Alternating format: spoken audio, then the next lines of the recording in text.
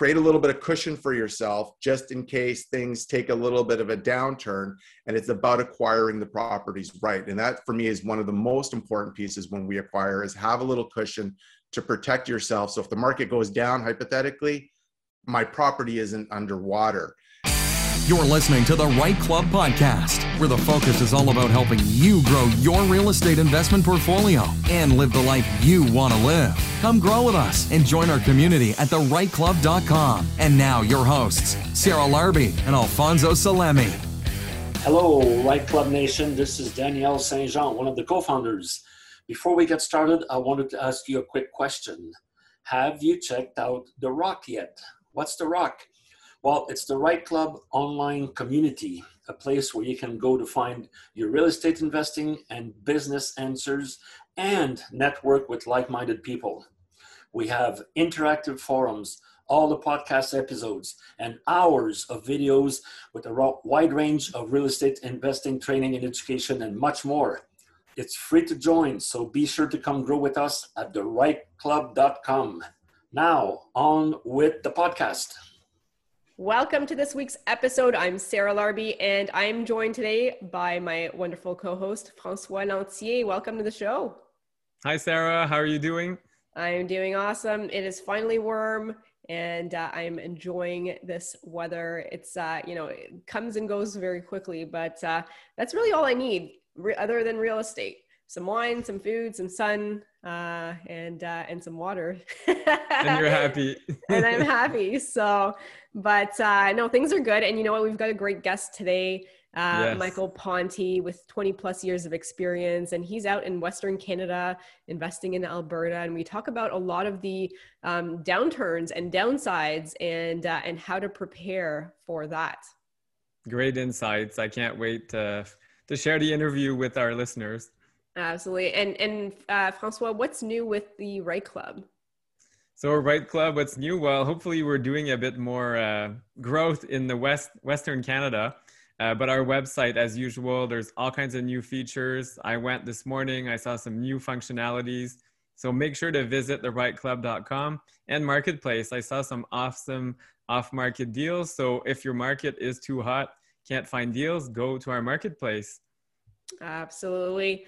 Awesome. Right Club community, thanks for tuning in, and let's bring in Michael Ponti. Michael, welcome to the show. How are you? I am great. Thank you for the opportunity. Great to be here, Sarah. Thanks to be here, Francois. So really appreciate the opportunity to kind of share. It's awesome. All right. Very cool. Now, give us a little bit of background on your real estate journey, how you got started in the first place. Oh boy, I might be here all night. So like the reality is I started actually roughly around 20 years ago investing in real estate. Probably similar to what a lot of people have started, is they just wanted to buy maybe one or two pieces of real estate. That's all they wanted, and really didn't really know where the journey was going to kind of go. And that was me. I just bought a townhouse, was losing $40 a month cash flow, but because I didn't really know much, I'm like, $40, that's not really much. You know, it's just one lunch I'm not going to have a month. And so I did that, started to buy it, and I bought my first property, losing money, but again, wasn't sweating it. Mortgage is being paid down.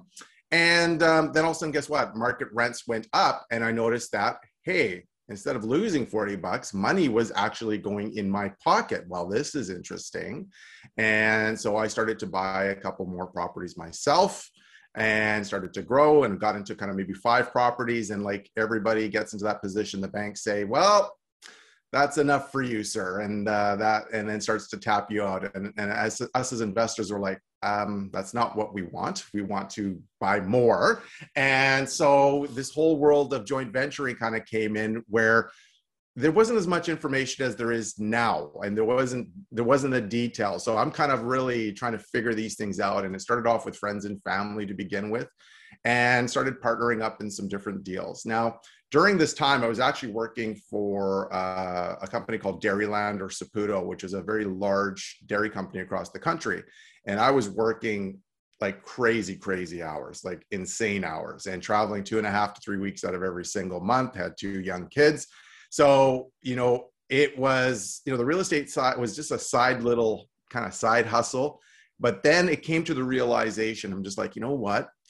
this could actually be something, right? And so I had to kind of make that decision. And do I want to go into real estate full time? Is that even a feasible idea? Or do I continue to run kind of almost 2 full-time jobs? And so we took a little bit of a leap of faith, which I don't encourage people to do right away. Try to keep your job as long as you possibly can, because you need to qualify for your mortgages and stuff. But we did take that leap, and it was hard. It was very, very, very hard. But if you want motivation, do that, because if you got a family with young kids, that helps you motivate you really quickly that, hey, I still got to put food on the table, and Kraft macaroni and cheese is probably not going to cut it for every single night. So it just did grow by osmosis. And honestly, we started to really scale the business, get into, we were really focused on more single family properties. For myself, I've been investing in Edmonton and Calgary, where I'm based in Vancouver, and then started to kind of look at other different markets as well. So we're also investing up in Northeast BC. We've also got properties in Halifax and also in Moncton as well, New Brunswick. And so we've really started to kind of grow the business. We're now much more focused on multifamily investing, but it was a slow road. It wasn't something that, it was something that I was trying to grow or buy 20 properties a month. It was about trying to make sure we're picking the right properties, not the wrong ones. And it's not to say mistakes were not made. There's lots of mistakes made throughout the whole process. Still make mistakes today, and that's okay. It's part of the journey, right? But it's been a fun journey, a long journey. I've learned a ton over the way, but I think to summarize kind of a long-winded answer, Sarah, it's really about, I just got started. I just began. I didn't really know what the heck I was doing to begin with. There was not a lot of that information, but what I did know is when my eyes opened to what real estate was able to do as an opportunity, I took advantage of it and really just tried to really push it hard. And it wasn't until later I realized that this could be like a full-time gig and a full-time job. So. And you mentioned lots of interesting things, finding the right property. So what is the right property for you, if you don't mind expanding on that? No problem. And that's a great question. Thanks for asking that. And so for me, I'm a big believer that you make your money on the buy. That's just my belief. And you get people that will say opposite to that. And that's okay. We all do things a little bit differently. But as I referenced earlier, I have invested in Alberta and Edmonton, and I've seen the goods and the bads of real estate market. I've seen the cycle a few times, right? And the ups and downs, where in markets like where I live, and, Francois, we were just talking earlier, our markets have just gone up like 15, 20% per year. And we have a whole generation that thinks, oh, that's the way it works. This just continues to go up. Just buy real estate. It just goes up. Don't worry. Everything will be fine. I'm telling you, the music does stop sometimes, guys, and it does happen. It is a very cyclical business. And so when we talk about learning, that was a very big learning experience, is create a little bit of cushion for yourself just in case things take a little bit of a downturn. And it's about acquiring the properties right. And that, for me, is one of the most important pieces when we acquire, is have a little cushion to protect yourself. So if the market goes down, hypothetically, my property isn't underwater. And we've seen this both in Toronto and in Vancouver, where there's been a pause or there's been a little bit of a decline, and people are panicking because, this is not normal. We've seen this. So for me, that's a real important piece. And the second one for our business, and this is going to go against a lot of people back east and also Vancouver, is I'm a strong believer in cash flow. And so for me, I treat every single property that I own as a business, period. I don't care if it's a condo or a townhouse. And I use the analogy as, imagine yourself buying a coffee shop, like a business itself. Would you buy a business that loses money every month? Okay. And nobody would. Nobody would. So in the same breath, why would you do the same thing in real estate? It just provides that extra cushion. It provides the income side, and it supports yourself in case a downturn happens. And I've seen it before. I've seen people just assume that rents are going to continue to go up. I've seen the situation where the assumption that values are going to go up for only a downturn to actually occur. And now, not only is their property now underwater, secondly, the cash flow that they were hoping to get, or the negative cash flow, now becomes, and I reference it as alligators. They're taking money out of your pocket versus the other way around. So for us, those are two key things for us that we put a lot of attention and focus on, that's helped us sustain times of challenge. So, hey, Right Club Nation, we want to take a quick break from the podcast to introduce you to a longtime supporter of the Right Club and many members of the Right Club Nation, Mr. Dylan Suter of Elevation Realty. Dylan, take it away. Thank you so much for this opportunity. We, as Elevation Realty, are the sponsor for the real estate slot at the Right Club, and we have been attending since the second Right Club. We are an investment-focused, high-volume real estate team serving the Golden Horseshoe from Oakville down to Niagara. If you are looking to increase your cash flows or you want to find an incredible opportunity, we deal with builders, we deal with off-market opportunities, as well as we are very creative and negotiate the best deal for even on-market opportunities. We've helped a number of clients with the Right Club find flips, single-family rentals, duplex conversions, 3 and 4 unit renovations, all the way up to large residential buildings with high cash flow. A little bit about myself, if you haven't heard, personally, I've scaled over 300 doors in the last 2 years, which has given me a ton of experience in analyzing all the deals that may come across my desk for you. So if you're interested in learning more, please reach out to us at 905-592-4220, or you can email us at admin@elevationrealty.ca. That is admin@ELEVATION realty.ca. And let's sit down and create your investment dream portfolio. Guys, and I have to say, I stand behind Elevation and Dylan. They found me my last few properties, have done an amazing job, 100% recommend them. So thank you for all your hard work. Now, back to the podcast. And that's huge. Even in hot markets like Ottawa, I'm in Ottawa, we were talking about before recording, Ottawa prices have gone up, purchase price, but actually rents have gone down in some parts of the city, which is shocking. The demand is really high, but I think that demand has caused a lot of people to become owners and not tenants anymore, which is counterintuitive. But again, a lot of people were planning, I'm going to get X amount. Well, no, you're getting $400 less per month now. So it's a double-edged sword. Same with, I know Alberta, there's no rent control. So it can go both ways. Rents can go down. So yeah, that's key. I'm so glad to hear someone else say it. Cash flow is king. Yeah, it is. And I know Sarah does too. So yeah, it's absolutely. I mean, I think it's great. And Michael, you've given us like so much information, and like we could take this conversation in so many directions. But I do want to go back for a second and add to what Francois was saying. And I think it's important to plan for the upside as just as much as the downside. And, you know, there are market cycles, right? They're going to be different in years. They're going to be different in severity and all that stuff, and by location. But you've been around investing for, you said, the last 20 years. And so you've seen your fair share of different cycles. Can you share maybe the last one that you've experienced, what that actually looked like? And I don't know, like, I mean, it doesn't have to be that specific, but in terms of, you know, drop in purchase price, drop in, you know, rents, with tightening of the lending, you know, lending rules as an example. And then what that actually felt like going through. Because I think a lot of people think, like you said, it's going to keep going up and up and up. And I mean, really, ultimately, I think for Ontario, I can speak for Ontario anyways, the last 10 years has been a piece of cake. And for those that are not buying on cash flow and appreciation, like, yeah, you did well right now, but it doesn't mean it's always going to be the case. And so what can you share? Maybe just give us some more examples of like what actually happened the last downturn. And then you talked about a cushion, you talked about the cash flow, but if you can expand and be more specific on like what are some recommendations that they can do to plan ahead. Yeah, no, great question. And that can go in so many different directions too, because again, we can be here for a couple of hours, to be honest with you, but it's an excellent question. So thank you for that.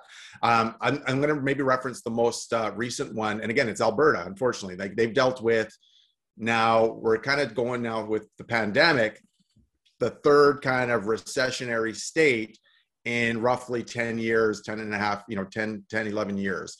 That's unheard of. Like, we've had to deal with the 2008 recession. We heard, you guys may be aware of the 2014, 15, actually 2015 kind of oil crisis, where Saudi Arabia just opened up all the oil and just flooded the market, causing all sorts of panic and issues. And the pandemic really, as we all know, it hasn't really played out as what even myself thought in regards to the real estate market. It's kind of bizarre that the real estate market has gone on fire, but there's still a pandemic. There's still issues with unemployment. There's things that we need to be aware of. So I'm going to go use, Sarah, the one that happened recently in 2016, okay? Because that one was probably much worse, and for those that don't know, than the 2008 crash in Alberta. Much worse. And so what happened, we had significant unemployment. We had people leaving that marketplace because at the end of the day, when people are not working, they still have to feed their families, right? And what are they going to do? And so they go where the jobs are. So we saw a mass exodus of people going out to BC. We saw people going out to back east in Ontario.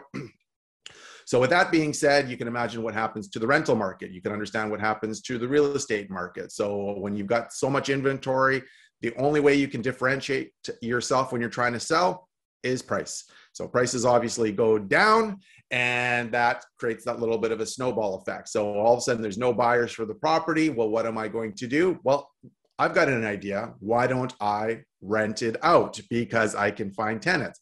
Well, there's still not as many tenants as before as well. So guess what I have to do? How do I differentiate myself to get a good tenant? Drop the price. This is the snowball effect. And so with that situation, I'm going to tell you right now, that experience and going through that a few times makes all of us better investors, because you change systems, you do things much differently, but at the same time, you don't want to go through that. So to kind of answer your question, Sarah, I'm going to tell you right now, I was very, very, very fortunate that we came through that literally unscathed every single time. And it's because of the systems and strategies that we've had from day one. Is the equity. We had that cushion. So when prices did go down, even if it was an even keel of what we purchased it for, we were okay, because every year mortgages being paid off. So we weren't so dependent on appreciation. When I do my analysis for myself, for my potential investors, I use the analogy of real estate as like almost an ice cream sundae, okay? Where there's only a few things that we have control of. And so when I analyze it, the mortgage pay down is the ice cream.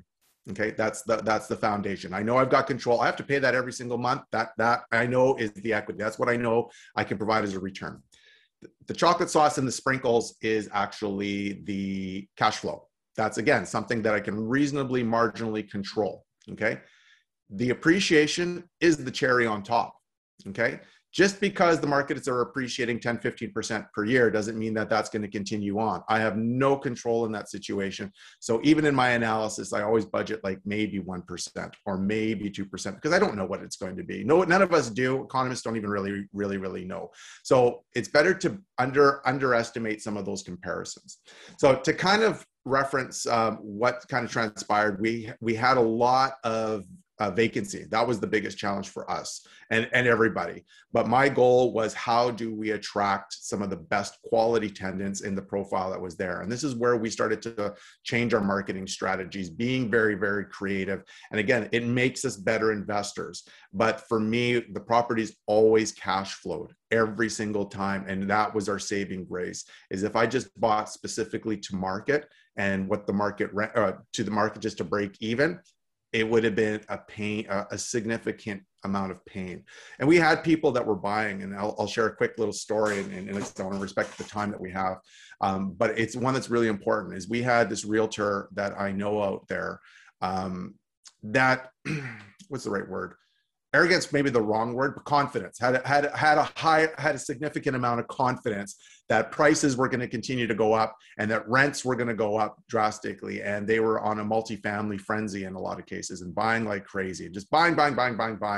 And, this individual actually bought one of my buildings that I was selling, and he paid premium price. I'm like, thank you very much. Really appreciate that. I don't know how you're doing your analysis, but there's no way I would be buying this property at that same price. Anyway, the assumption was prices are going to continue to go up. Yeah, it's not cash flowing now, but in a few months, we'll get there. I don't know if anybody's ever heard or said that before, but they reference, it will come. If we just buy it now at this, it will come, because that's the way the markets have. It didn't come. It did the complete opposite. And there was an individual that bought multiple deals. Properties went underwater. properties, cash flow just went significantly down. And it's not even so much the cash flow, is when you're dealing with vacancies on top of that, it's like significant pain. 2016 for a lot of investors was pain. I mean, for a lot of individuals. And so when you're not paying attention and buying right, and I used kind of the references, you know, we all have property analyzers that we're putting in our numbers. And we tend to sometimes, well, if I just make this, you know, 2% vacancy, or I make this 1% vacancy, I can get $10 a month cash flow. Let's call a spade a spade. You are only fooling yourself at the end of the day. This is your investment. If you want to fudge the numbers, you're not fooling Sarah, Francois, myself. You're fooling you. You know, it goes right back to, you know, what you said, Francois, earlier. Is like, what are you doing this for? So, you know, understand what you're doing this for to begin with, and be real with yourself.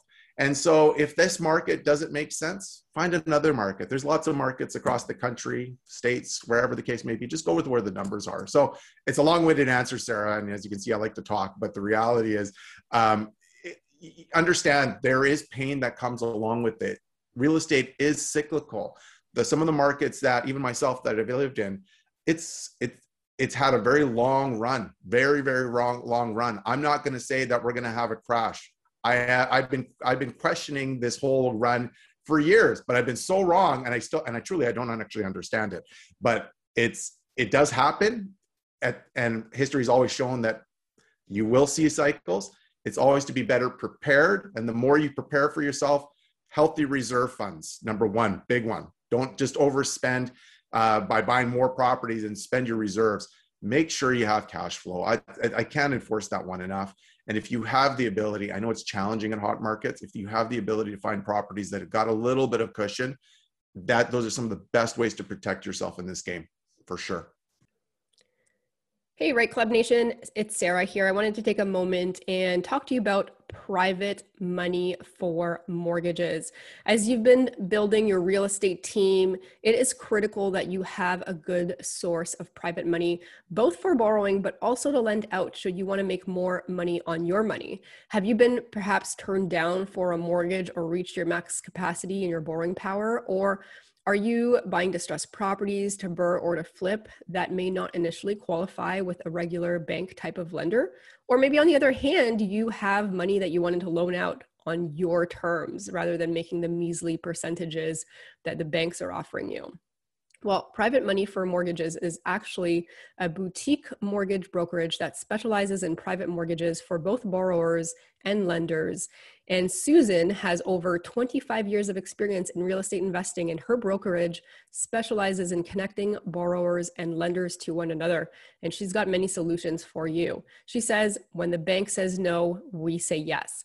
So reach out at 1-800-932-0437 or 519-342-7295, or visit privatemoneyformortgages.com, and that's the number 4. Right Club Nation, remember, as you build your real estate portfolio, chances are you will come to a point where bank-funded mortgages are no longer an easy option. Or you may need a short-term loan for a first mortgage, for a flip or a BRRRR, or maybe a second mortgage to consolidate debt. That is when they can help by providing different types of solutions. And also, as a bonus offer, Susan said, mention this podcast when you connect with her and her team, and they will cover the cost of an appraisal for you to a maximum of $500. So either call at 1-800-932-0437 or 519-342-7295, or the website privatemoneyformortgages.com. And now back to the show.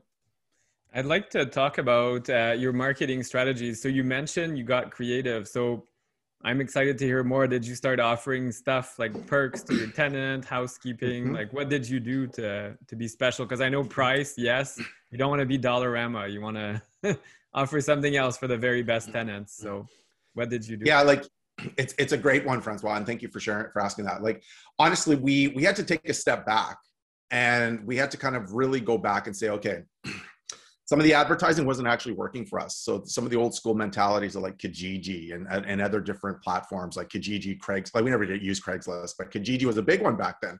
And then we had other marketing platforms. And then we had to go back and we're like, okay, we're not getting the leads that we once had. And why is that? And then we're starting to, we kind of stepped back and kind of had a powwow with our group and just said, let's understand our client and our tenant profile and who they are, what's their age, what's their demographics, all these things. And we came to the realization that, you know, who we were targeting before is completely different than who we're targeting now. It's just a lot of people are much more on social media with Facebook and Instagram and all these different types of programs. And then this is where Facebook Marketplace become like a big eye opener for us. And so we started to kind of create our marketing strategy around social media and then starting to really build on a database associated with that. So what we did is we started to kind of, so I've got our social media expert that's kind of really doing a lot of this stuff. So we've got another link to another website that we have for marketing itself. So we actually internally, we have property managers, but what we've done is we've actually take the advertising in-house within our own company. So our property managers don't advertise at all. And what this does is I've got my finger on the pulse, or our company has their finger on the pulse. So if a property manager says, it's been really, really quiet this week, I can say, you got 10 leads this week. Tell me about Joe, Francis, and And so we know exactly what's going on. So to answer even further is we took the marketing on just to have more clarity to this, have more visibility. What are some of those key pieces that were really going to be attractive to those potential individuals? So some of the ways that we did this. So for example, we would offer a plasma screen TV. Sounds kind of bizarre. 42-inch screen TV. Rent this property for 42-inch screen TV. Here's the kicker. You don't get the TV until 6 months, but you must sign a 1-year lease. Okay. Other things that we would do on the odd occasion is we would provide them with some type of a rental incentive. That rental incentive would be half month's rent. That half month's rent will not come until month 12 of the lease agreement. So again, it's the way we've kind of spun our advertising, but try to create some of that attraction. But you got to be really careful with that too, because if you got to really think about it, who are the people that are really, you got to understand the tenant profile you're also attracting in that particular segment as well. So again, it's about being creative. And I think the important message that I relay with everybody is, in times of turbulence like this, you have to be paying really, really a close attention to what others are doing. So, you know, big companies, be it Boardwalk or Main Street, and some of these other really big facilities, they do some really unique things. We never followed suit with half of the stuff that they did because I thought it was a little aggressive. And my opinion was they're attracting a different type of tenant profile than what we were looking for. And so it's important to kind of balance that out a little bit. But the true secret to this is really to take control of our own destiny and our marketing. Because what happened is people would be, say for example, right now people are looking for properties to move into June 1st. That's what they're looking for. A year later, I know when that lease agreement's going to be coming up, and we've got this database. So guess what we're doing 60 days prior to, before the lease agreement comes up? We're starting to show them ads and provide them with information about properties that we have available. And so that's actually reduced our vacancy to like nothing. You hear all these vacancy rates, like in Alberta, significantly higher. Like I think we're running maybe, I don't even think 1.5%.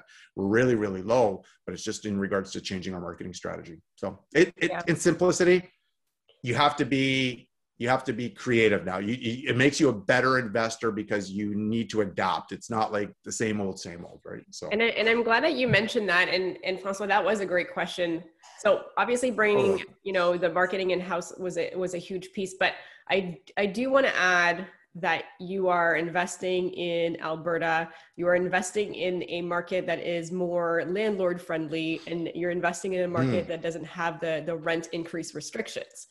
But I will say, if me being in Ontario as an example and investing in Ontario, I want my tenants in and out in like 3 to 5 years or less. So when they tell me that they're leaving, I love that because I'm capped by how much I can actually increase by, it's negligible. It's like 1 or 2% a year, which is absolutely nothing. So when they leave, I can bump it up, $300, $400, $600. So I actually do want them to leave. And we have such low vacancies to begin with that it's a different problem that we have, right? And somebody that's listening to this, I want to make sure that they understand your strategy is going to be very dependent on the market as well as the landlord and tenant rules and laws and regulations. The other thing is if you do want to, provide some incentives, I think the TV is a great idea. I was always thinking of like, what if you want to boost cash flow or boost income and you offer rental items such as a big screen TV. You want to wash your dryer. Here's there's this company called Easy Home and they do everything on rental. And I'm telling you, they make a lot of money. You can be an Easy Home landlord. Just careful that it doesn't, tie into your actual lease. So you're going to have to do something different so that it's not part of your lawful lease, because you don't want that to be the case as your example, Michael, of reducing rent. My opinion would be we send them a check, a separate thing, not a check, but like maybe a gift card for that amount or something that like is separate from the lease, because you don't ever want to be, writing any of that stuff in the lease. For Ontario, that's what I can speak of. I can't speak of Alberta, but any thoughts on market differentiators? Absolutely. And so maybe to add to a point, because you brought this up, is just so you guys are all aware, our property managers, or definitely not myself, I'm not walking in the building with the 40-inch TV, just so you guys are well aware. That's not coming to fruition. The size of the TV is coming in a card that's about this size, very, very, very small, and it's called Best Buy or something of that nature. You can get model number XYZ945, model number this, that's your 40-inch. You want to upgrade? Fill your boots. We're not paying for it, but you get a dollar amount of X amount, right? So it's all the way you kind of spin this. And to your point, Sarah, you're absolutely right. Every single market is very, very different in how you have to strategize. And that's the key, is you got to be creative. As we all know, increases are happening in every expense known to man. We had a session just yesterday talking about insurance. I don't know if you guys have noticed insurance premiums have gone up. Yeah, like big time. Quite a bit, like a huge difference. Right. So, how do you make that up, Sarah, with 1%, 2%? That's not happening, right? Even in Alberta. And this is the funny thing, is we don't have rent controls out there. And we're still not able to catch it up because, again, the market is what the market is. It doesn't really matter. But how do you offset those types of expenses? So to your point, Sarah, it's just like, how do I make it, for your particular situation, how do I make it almost comfortable enough to be somewhat reasonably uncomfortable in some cases, right? And so then you can get those turns in your building, where for others, like if you look at Alberta, you almost don't want to have a vacancy because you have to just deal with issues. Where for yourself, you may be able to get that lift of 15, 20% per year because that's just the way the market is. And it's all about strategy. And so, for example, when you're dealing with low vacancy, I'm not giving a TV. Like right now, I'm not doing TVs or any of that stuff. It's just you deal with those things when they come. Discounting of rent, and I always reference this as kind of like a rent range. And so what happens is, the higher the rent, the better quality tenant you're probably going to attract. The lower the rent, the less quality tenant that you're going to attract. So when you're reducing your rent, you're not necessarily doing yourself a favor. All you're doing is attracting a different tenant profile. So just be aware of that. So that's why we keep the rents extremely at as high as we possibly can.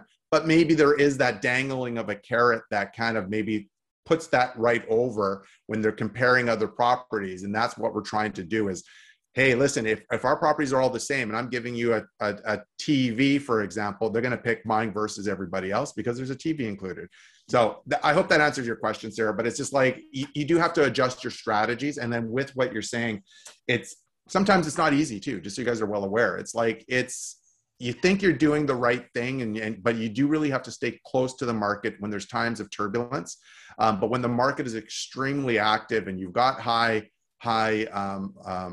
rental increases and low vacancy, what can I do to, like I said, make it comfortable to be uncomfortable a year later, if that makes sense? Yeah, no, it totally does. So I'd like to circle back to something you mentioned at the beginning. So you have joint venture partners.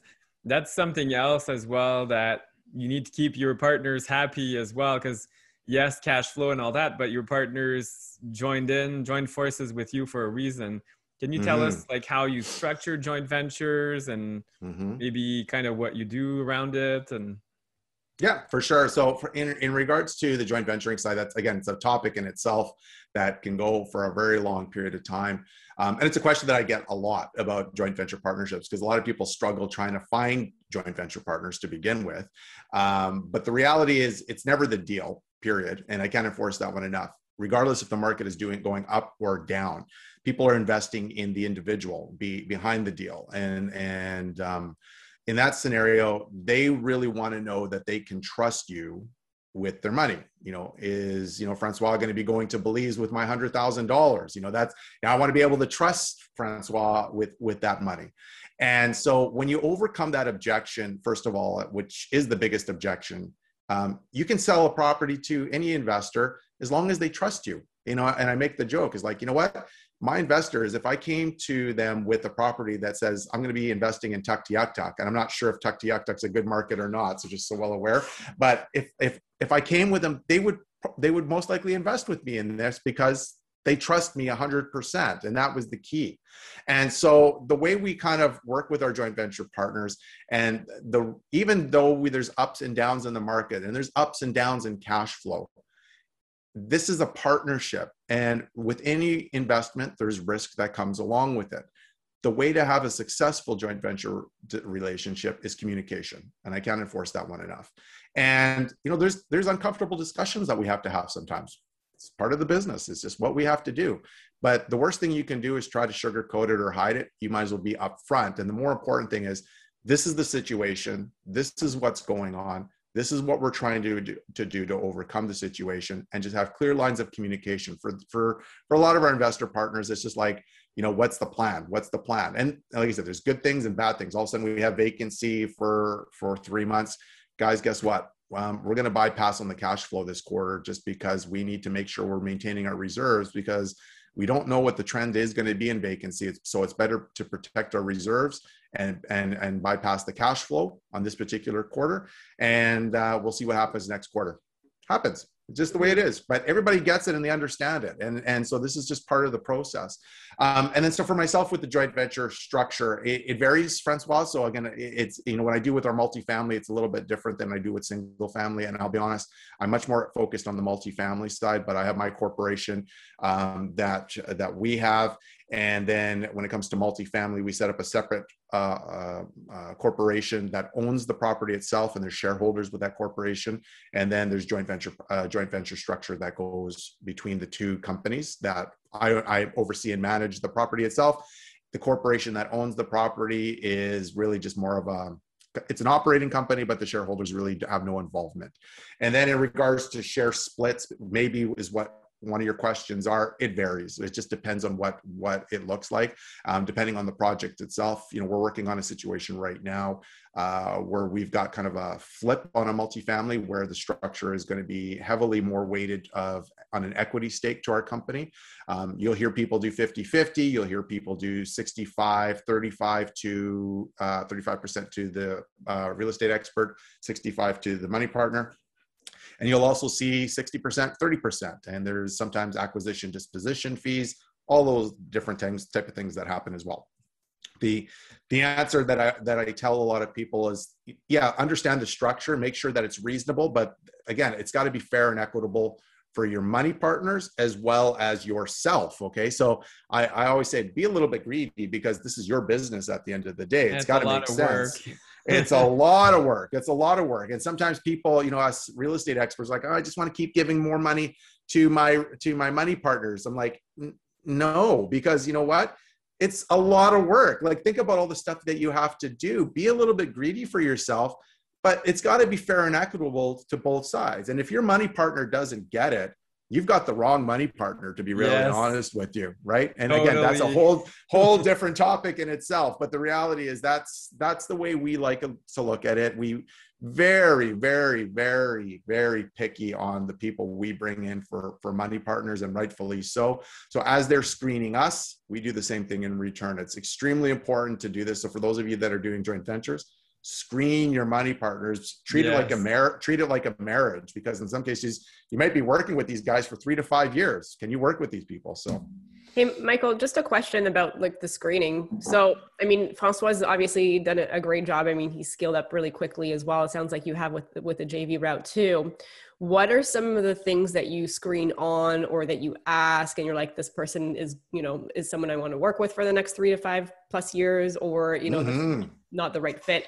And this will be the last question before the lightning round. So, feel free to share what you can. A lightning round. Now you're scaring me. So, okay. I think that the things that I'm looking for is common goals. That's the big one. Is like, do they align with what we're trying to accomplish? Do they fit exactly what we're trying to accomplish? And so I'll use the example of this, and I have, believe it or not, these discussions quite regularly. Is somebody will reach out to me and say, Mike, I want to invest with you. And I'm like, that's great. So what in your mind is a good return on your investment? Just kind of asking a really simple question like that. And they'll say, well, I've got $20,000 and I would like you to turn that into $100,000 in 2 years. And I'm like, that's fantastic. That's excellent. I can't do that.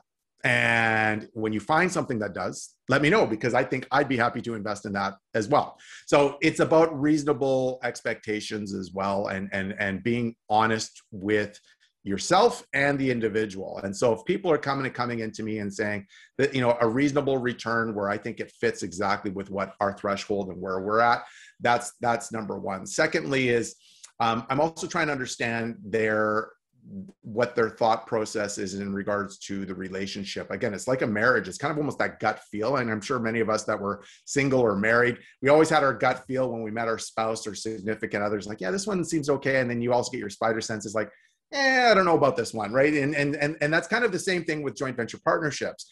And so for myself as a real estate expert, I am managing this business. I don't need 20 other people trying to manage my business as well. So, if I've got somebody that's extremely high maintenance and they want to be fully involved in the process and they want to get phone calls and emails every second of every day about every single expense, not going to happen. Let's just be honest right here. And that's okay.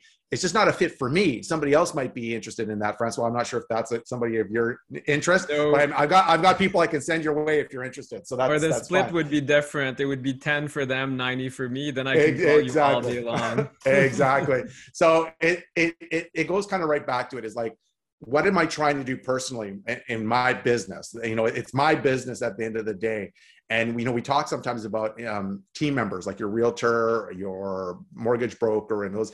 I look at my money partners in some cases as part of my team as well, my financing team. And does my team align with what I'm trying to accomplish personally? And in return, does it fit for them as well? So I'm trying to find commonalities. I'm trying to find that common relationship. And so when I go through kind of my questions of potential investors, and some of the questions I ask you is, again, what are some of your common goals? What are you trying to accomplish? Do you have capital to invest? How much capital do you have to invest? Some of the things I don't look for is if somebody's only got $50,000 hypothetically, and that's all they own, I'm probably not going to work with them, because at any point in time, they're one crisis away from saying, Mike, I need that money back. Well, as we know, real estate, this is not liquid investment. So it becomes a little bit more challenging. So it's trying to find that right fit that makes sense. And there's a lot of parameters that go along with that.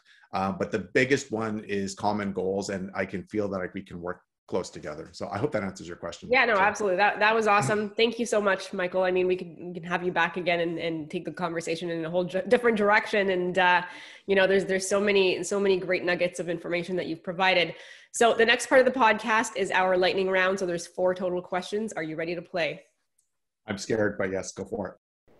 This week's lightning round is brought to you by Butler Mortgages, Canada's #1 mortgage brokerage 3 years in a row. If you need a great mortgage broker to help you with investing in real estate or to help you purchase your next home, reach out to Daniel Patton and Michael Zanzini from Butler Mortgages. You can do that by calling 905-569-8326 or toll free at 1-888-MTGTEAM. And check out their website, butlermortgages.com, or by email, daniel.patton@butlermortgages.com or michael.zanzini@butlermortgages.com. And let's go to the lightning round. Keep your answers like just short and sweet, 20 seconds or less, as much as possible. First answer that comes to mind. So number 1, what is the best advice that you have ever received from another investor or at a networking event? Best advice is always have clarity with your goals. Always, like, just stay true to that particular goal, because that's the end result of what you're trying to accomplish. That's everything's directed to that specific objective, and don't let, stay true to that, because all your investments of everything that you're doing is to try to achieve what you're trying to do. So laser focus. I love it. So second question is, what is your favorite real estate, your resource for real estate investing? It could be a person, an event, a podcast, a book. Well, a lot of the Don Campbell books were excellent for me. And I was a former REIN member, and a lot of that old material that we've had back then, there was just some absolutely gold nuggets that still to this day, I go back and reference for sure. So yeah, those are great books. I think I've read all of Don's books. They're all good. Amazing stuff. Yeah. Awesome. Well, question number 3, in your opinion, what is the one attribute that has made you most successful? Definitely persistence, and just persistence. You know what? You're going to have ups and downs no matter what. It's how you overcome those obstacles that happen. Just stay persistent. Don't let negative things hold you down.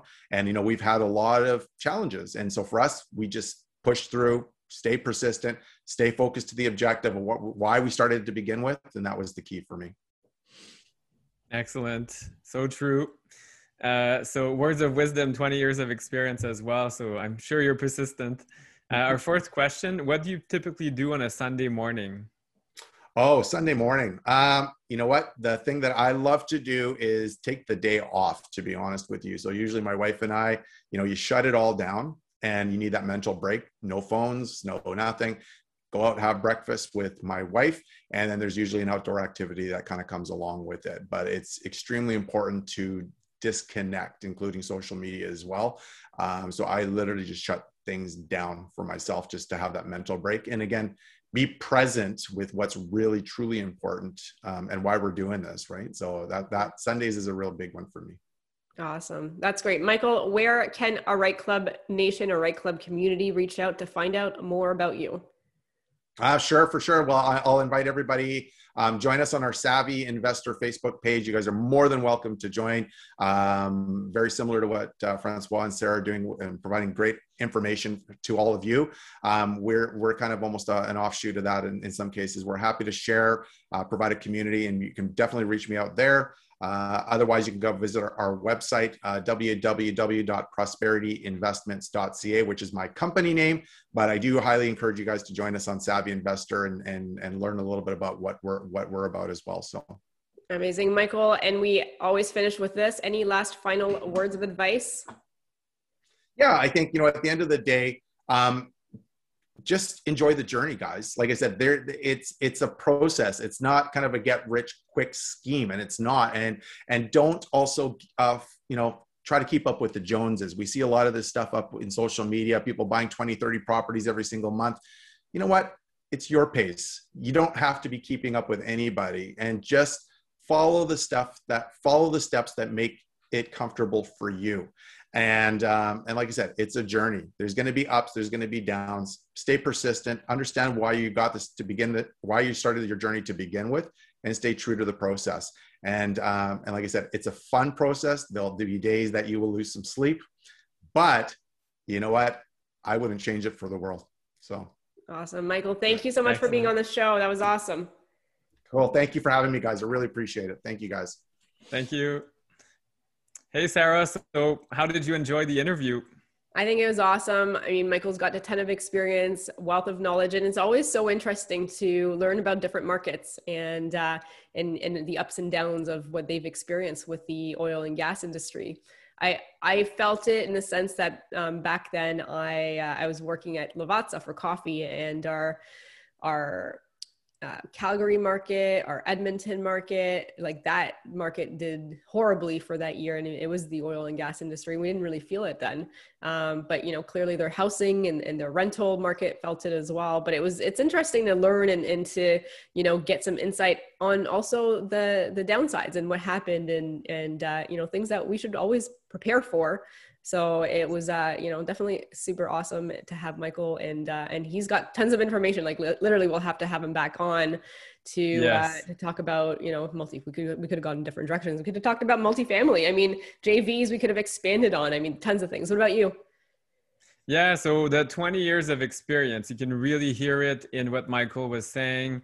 I'm like, wow, okay, I'm not experienced as much as he is, and just learning from that and the different marketing strategies. It was interesting to hear how in a market where there was lots of vacancy, he did not have vacancy or much less. And he's found ways to mitigate the vacancy, selecting joint venture partners. So I do a lot of JVs, and I totally agree with what he said. So it has to be a right fit. So yeah, so much learning, so much experience. Make sure to soak up all that information and apply it. Absolutely. Francois, great co-hosting with you. Right Club Nation, come grow with us.